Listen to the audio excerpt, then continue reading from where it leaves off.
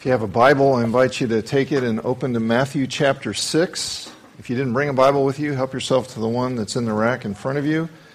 And if you don't have a Bible of your own, we'd be glad to have you take that as our gift. Put your name in it, and more importantly, read it.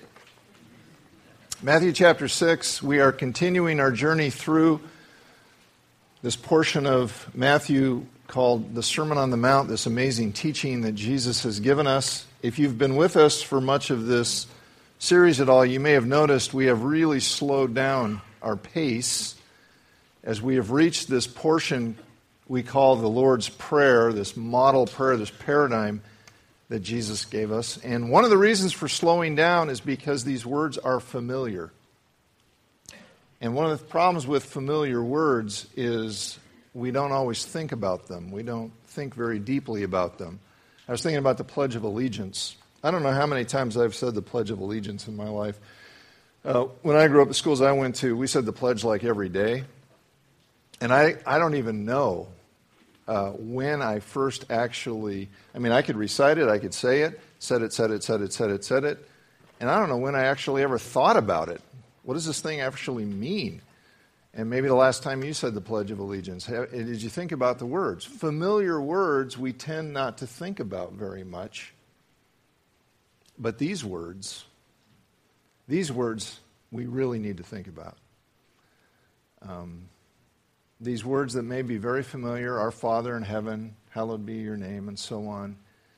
These are very important words we need to think about because Jesus is teaching us about praying. And I really can't think of anything more important, anything more essential to a growing relationship with God than praying. If you're a believer in Jesus today and you want to experience the presence of God in your life, you want to experience the power of God in your life, you want to experience a growing relationship with God, you need to pray. It is an amazing thing to think about that God has chosen to work out His purposes in our lives in response to prayer. God works in our lives in response to prayer. I don't get that. I don't know why God set it up that way, but that I know it's true. There are many wonderful things that God wants to do in our lives. And many times, not all the time, there are times when God just does what God's going to do, but so often the things God wants to do in our lives, He does in response to our praying. You take peace, for example. How many of you would like to experience peace in your life? Really? That's all? Come on.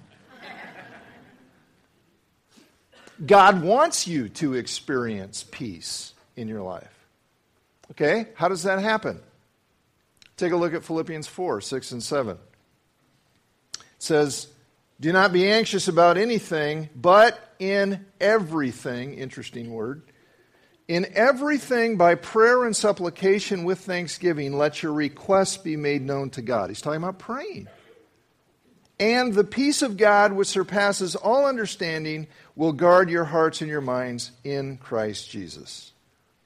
Prayer with thanksgiving is essential to experiencing peace. If we're not praying, we're not going to have much peace. If we're not praying, we're not growing. If we're not praying, we're not experiencing life the way God wants us to. So we need to regularly, we need to intentionally, humbly, like children, come to our Heavenly Father and experience the privilege of relating to Him and relying on Him in prayer.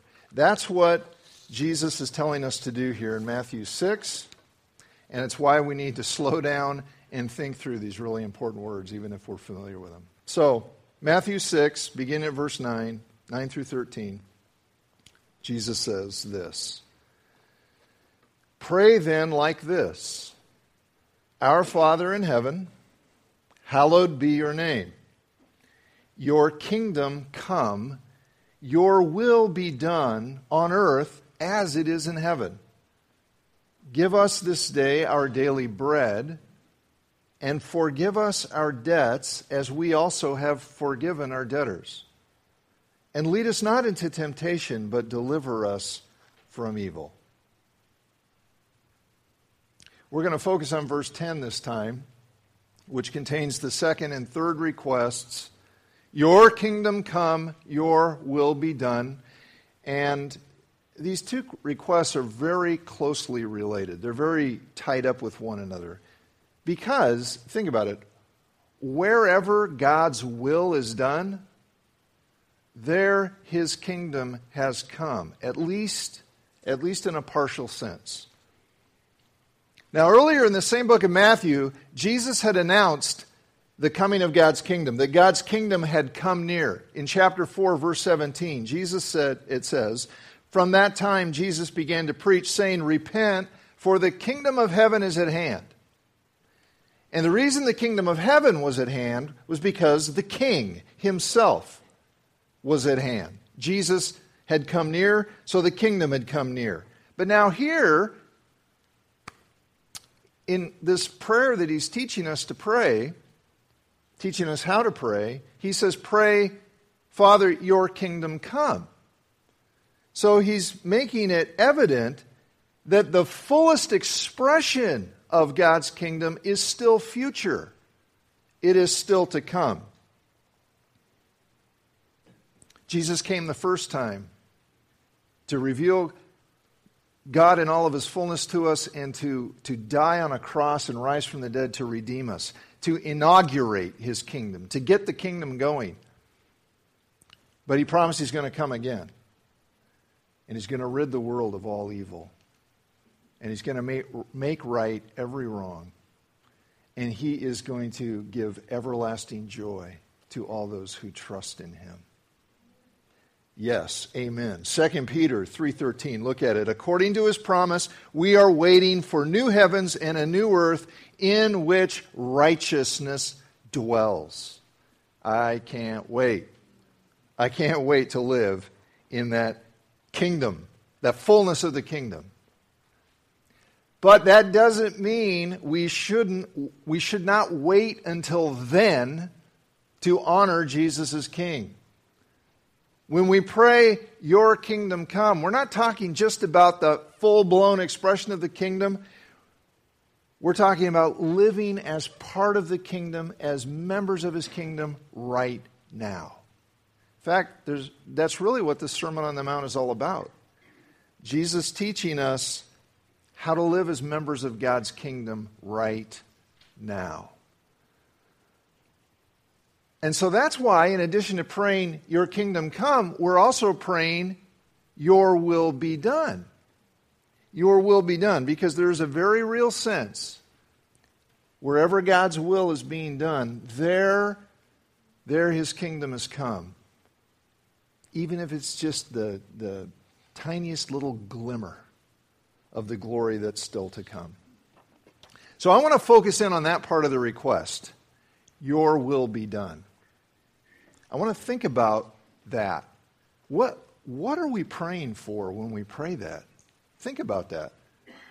See, when we're asking, "Your will be done," aren't we asking that God's will might be done in our lives? I mean, if I pray, "Father, your will be done," I'm praying that he will so work in my life that his will is accomplished in me, and that I'm experiencing what it means to be a part of his kingdom. So what does that look like? What does it look like? What are we really praying for when we pray, "Your will be done"? Well, here's one thing. We are praying for a growing contentment with God's plan. A growing contentment with God's plan. That we will grow more and more content with God's plan. Your will be done. That's one of the things that the Bible means by God's will. God's will is this huge thing, and there's different nuances and senses of it that we see in the Bible. But one of the things it means is God's ultimate plan for everything. God's will, the whole universe, including you and everything in it. You see this in Ephesians 1:11. Notice it says, in Christ, in Him, he's talking to believers in Jesus, we have obtained an inheritance, having been predestined according to the purpose of Him, look at this, who works all things according to the counsel of His will. That's God's plan for everything, and you're part of that. So when I pray, your will be done, I am affirming that God has a plan. And I'm affirming that God's plan is good. And that I'm accepting that plan and I'm wanting that plan to be done. Instead of my plan for my life, I'm accepting God's plan for my life. And that's very important. If you want to experience God's peace in your life, if you want to experience God's peace, you want to experience His purpose, you've got to accept God's plan for your life. Now, your first reaction, well, of course. But think about it, because that includes something very difficult. It includes accepting those parts of life that you can't change. And there are a lot of those things in your life. Have you ever thought about how many things you can't change? I'm not talking about looking in the mirror and going, oh man. You didn't choose where you'd be born. You didn't choose who your parents would be. You didn't choose where you'd grow up. You didn't choose your culture, your ethnic background. And you don't get to choose what other people do to you. Now, of course, if there are things in your life that ought to change, and you can change them, by all means, change them.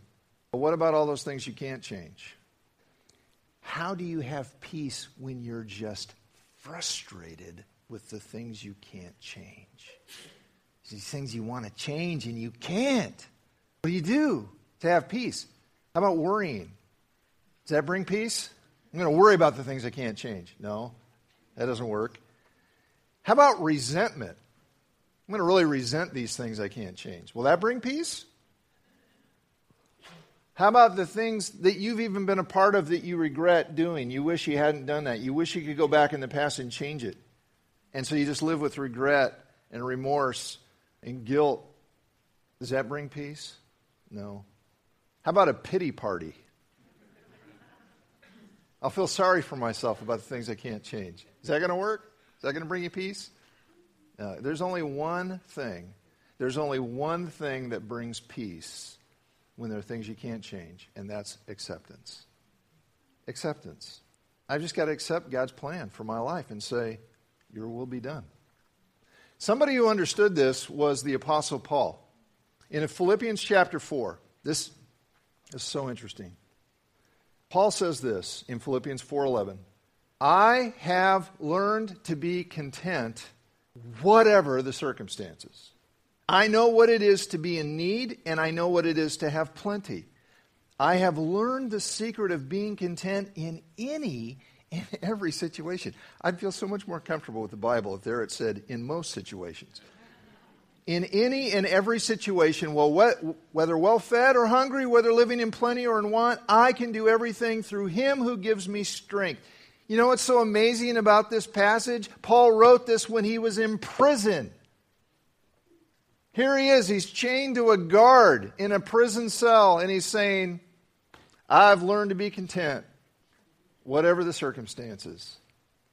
Now, if you read the story, if you go in Acts and you read about Paul getting arrested and tried and all of these things, and it was very unfair, and he did everything he could, legitimately, to change his situation. And he couldn't. He couldn't change it. And so ultimately he said, must be God's plan. I'll just accept it. Contentment.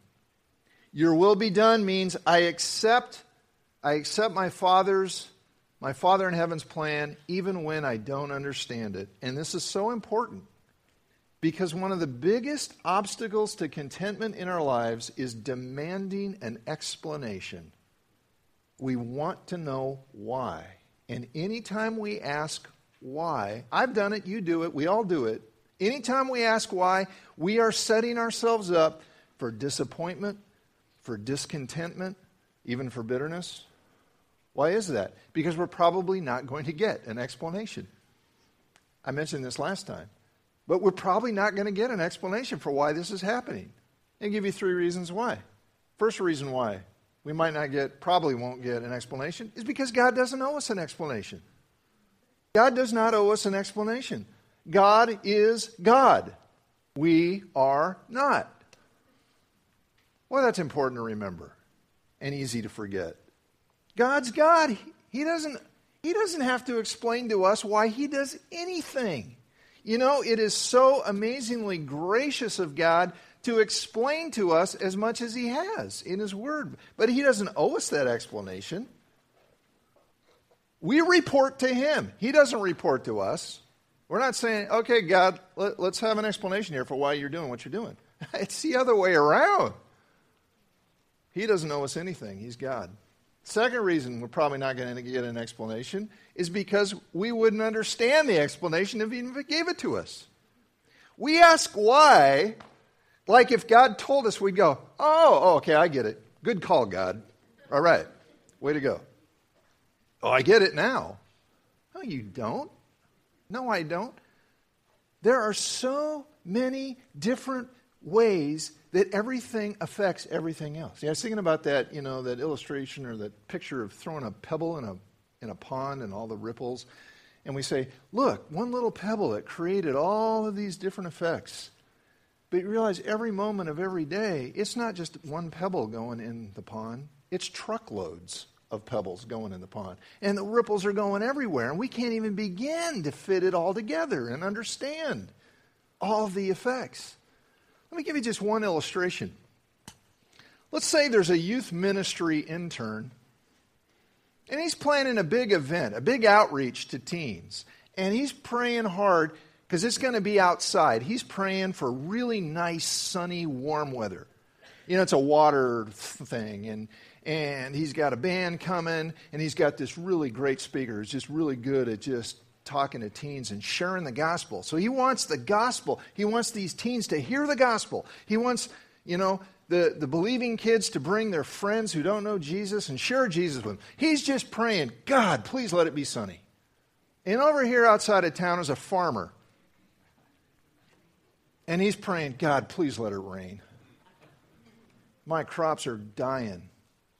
And he's a godly man. And he wants his crops to grow and to sell well, not just so he can feed his family, but because he gives a lot of his money away to missions, to the furthering of the gospel, the good news of Jesus being spread throughout the world. God, please let it rain. God, please let it be sunny. What's God going to do? And that's just 2 people. You know what God's going to do? He's going to do what's best for the accomplishment of his eternal purposes. See, we don't think like that. We don't think about the eternal purpose. We think about what's happening to me and how it affects me. It's not about us. He'll work out his eternal purposes whether we understand it or not. And the third reason we're probably not going to get an explanation is because, really, explanations are not what we need. Explanations rarely comfort us. Now, maybe some of you have had painful things in your past, and perhaps through reading or counsel or conversation with friends, you have come to a place where maybe you figured out why certain things happened. Did that comfort you? Maybe a little. Okay, I understand what happened. But it didn't relieve your pain, did it? It didn't make it not hurt. God, instead of offering us an explanation, offers us himself. What we really need when we're in pain is not an explanation. We need God's presence. Which is why, by the way, when someone you know really experiences a catastrophe and you think, I don't know what to say, that doesn't matter. Because what you say really is not the issue. What they need is your presence. They need you to show them the presence of God and experience it. And Jesus promised to those who trust him, I am with you always. Remember what his name was called when his birth was predicted? Christmas story. Emmanuel, God with us. God with us. God gives us his presence. So when we pray, your will be done, we're saying, I accept God's plan, and I want to be content with God's presence. Now, that's probably not going to happen all at once. Probably not going to be, I pray this once and damn, I'm content. Notice that Paul said, I've learned to be content. That's why I said a growing contentment with God's plan. Contentment is a thing we learn as we experience God's presence, as we come to understand all of His purposes more and more. We learn contentment as we sincerely pray, your will be done, again and again and again. Not thoughtlessly, but meaningfully. I accept your plan. And then here's one other thing we're praying for when we pray your will be done. We're praying for a joyful submission to God's leadership. A joyful submission to God's leadership. And maybe you're thinking, well, that sounds like the first point. Contentment with God's plan, submission to God's leadership, what's the difference? Here's what I mean. When I'm talking about God's plan, I'm talking about that big ultimate plan, most of which we don't know. We don't know in advance. We don't know how it all works together. And we just need to be content with God's plan. Here, God's leadership, I'm talking about God's directions for our lives, the things He has told us, His will, how we are to live, what's good, what isn't. And we need to learn to joyfully submit to His directions, His leadership. Joyfully. Now, we don't like the word submission. Let's just say it. We don't like that word. It sounds demeaning. It sounds weak. It sounds like we're losing. It sounds like we're just resigning ourselves to somebody just, stomping all over us. But I think I've learned that a lot of what we don't like about submission is from ignorance. We don't really understand submission very well. True submission, as the Bible defines it, is not weak, it's not demeaning, and it's not losing. So here's my definition of submission based on what the Bible teaches. Submission is doing your best, giving your best to help a leader succeed, as God defines success. Putting yourself at a leader's disposal, enthusiastically seeking to accomplish their success as a leader, as God defines success. So, in a given situation, someone has the responsibility to lead, and if it's not you, then your job is to help that leader succeed with your best efforts. And that's true at work, that's true in a home, that's true in a church, and it's true in our relationship with God. Now, when it comes to God, we're not actually helping Him succeed like He needs our help, but submission is enthusiastically cooperating with His directions and His guidance and His leading. The trouble comes when we forget that, or we choose to ignore it, that God is always the leader and He's always wise. He's always good. And we forget that and we think we'd rather lead our lives ourselves, because that always works out so well when we do that. That was irony.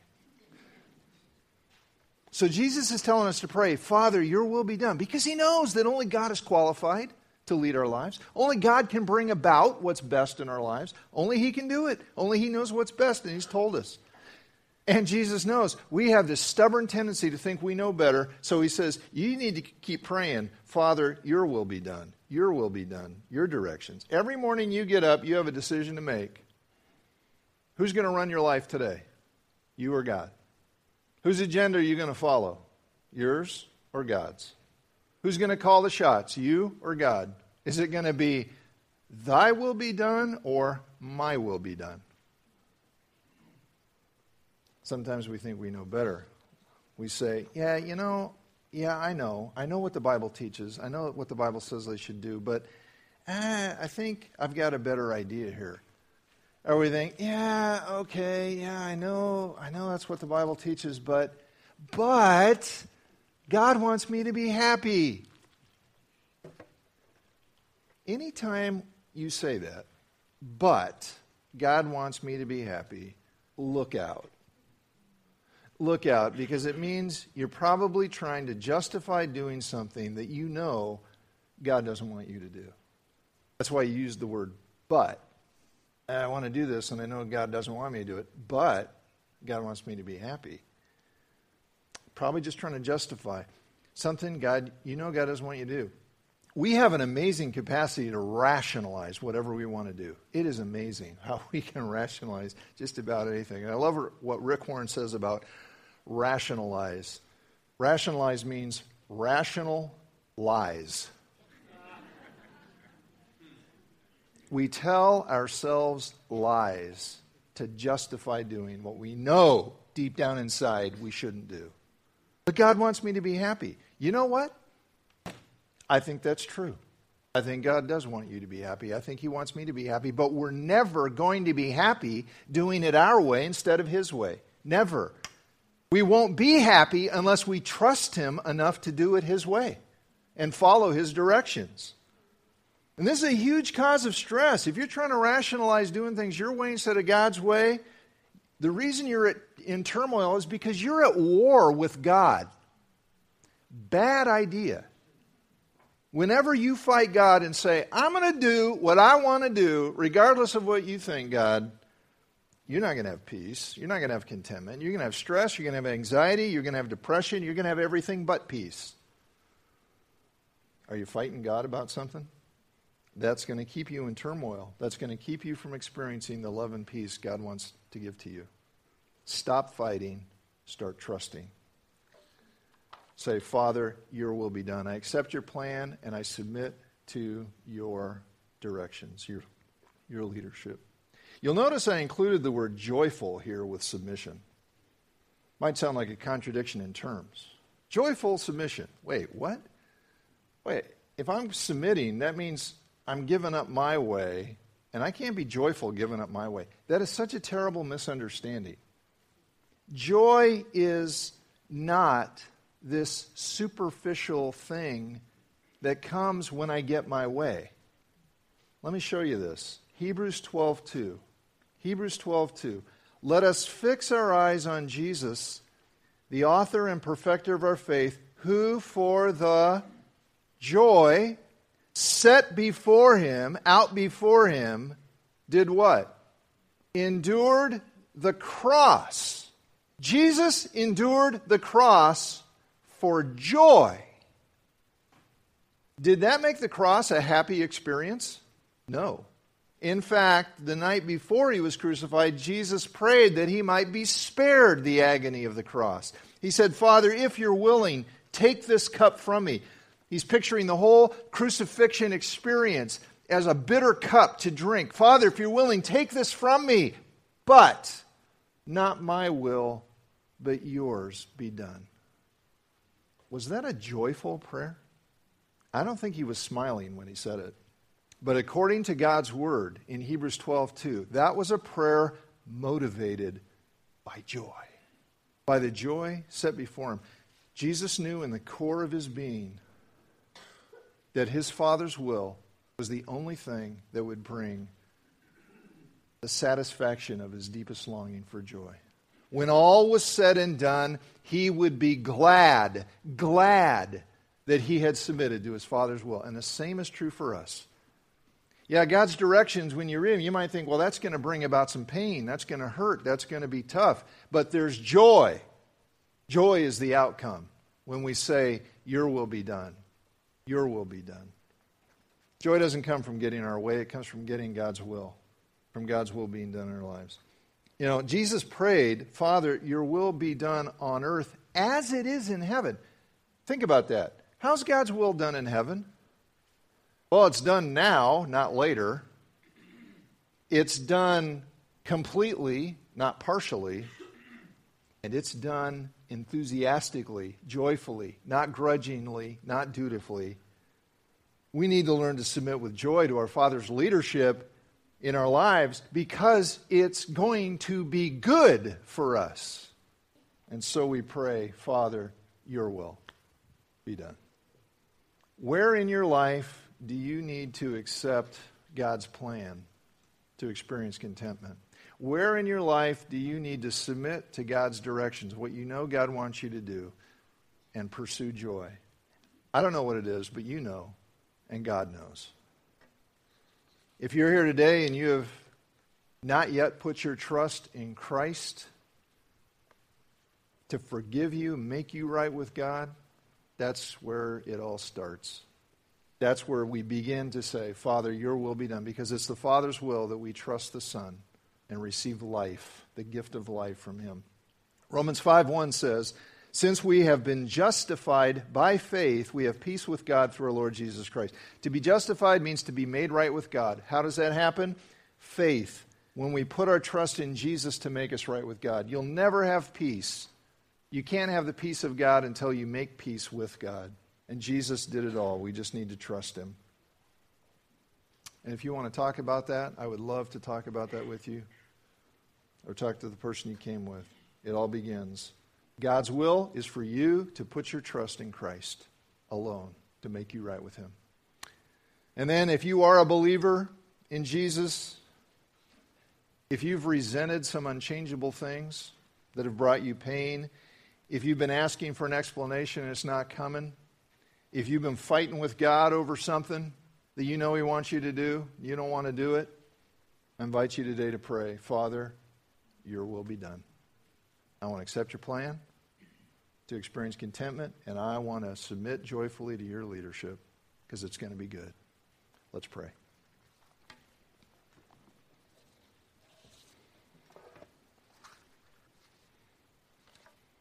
And I'm going to just be quiet for a minute and give you an opportunity to pray that prayer, whatever it looks like in your life, whatever it is you need to just come to peace with God about, accepting his plan, accepting the things you can't change, laying down your weapons, saying, I'm not going to fight you, Lord, I'm going to do it your way because I want joy.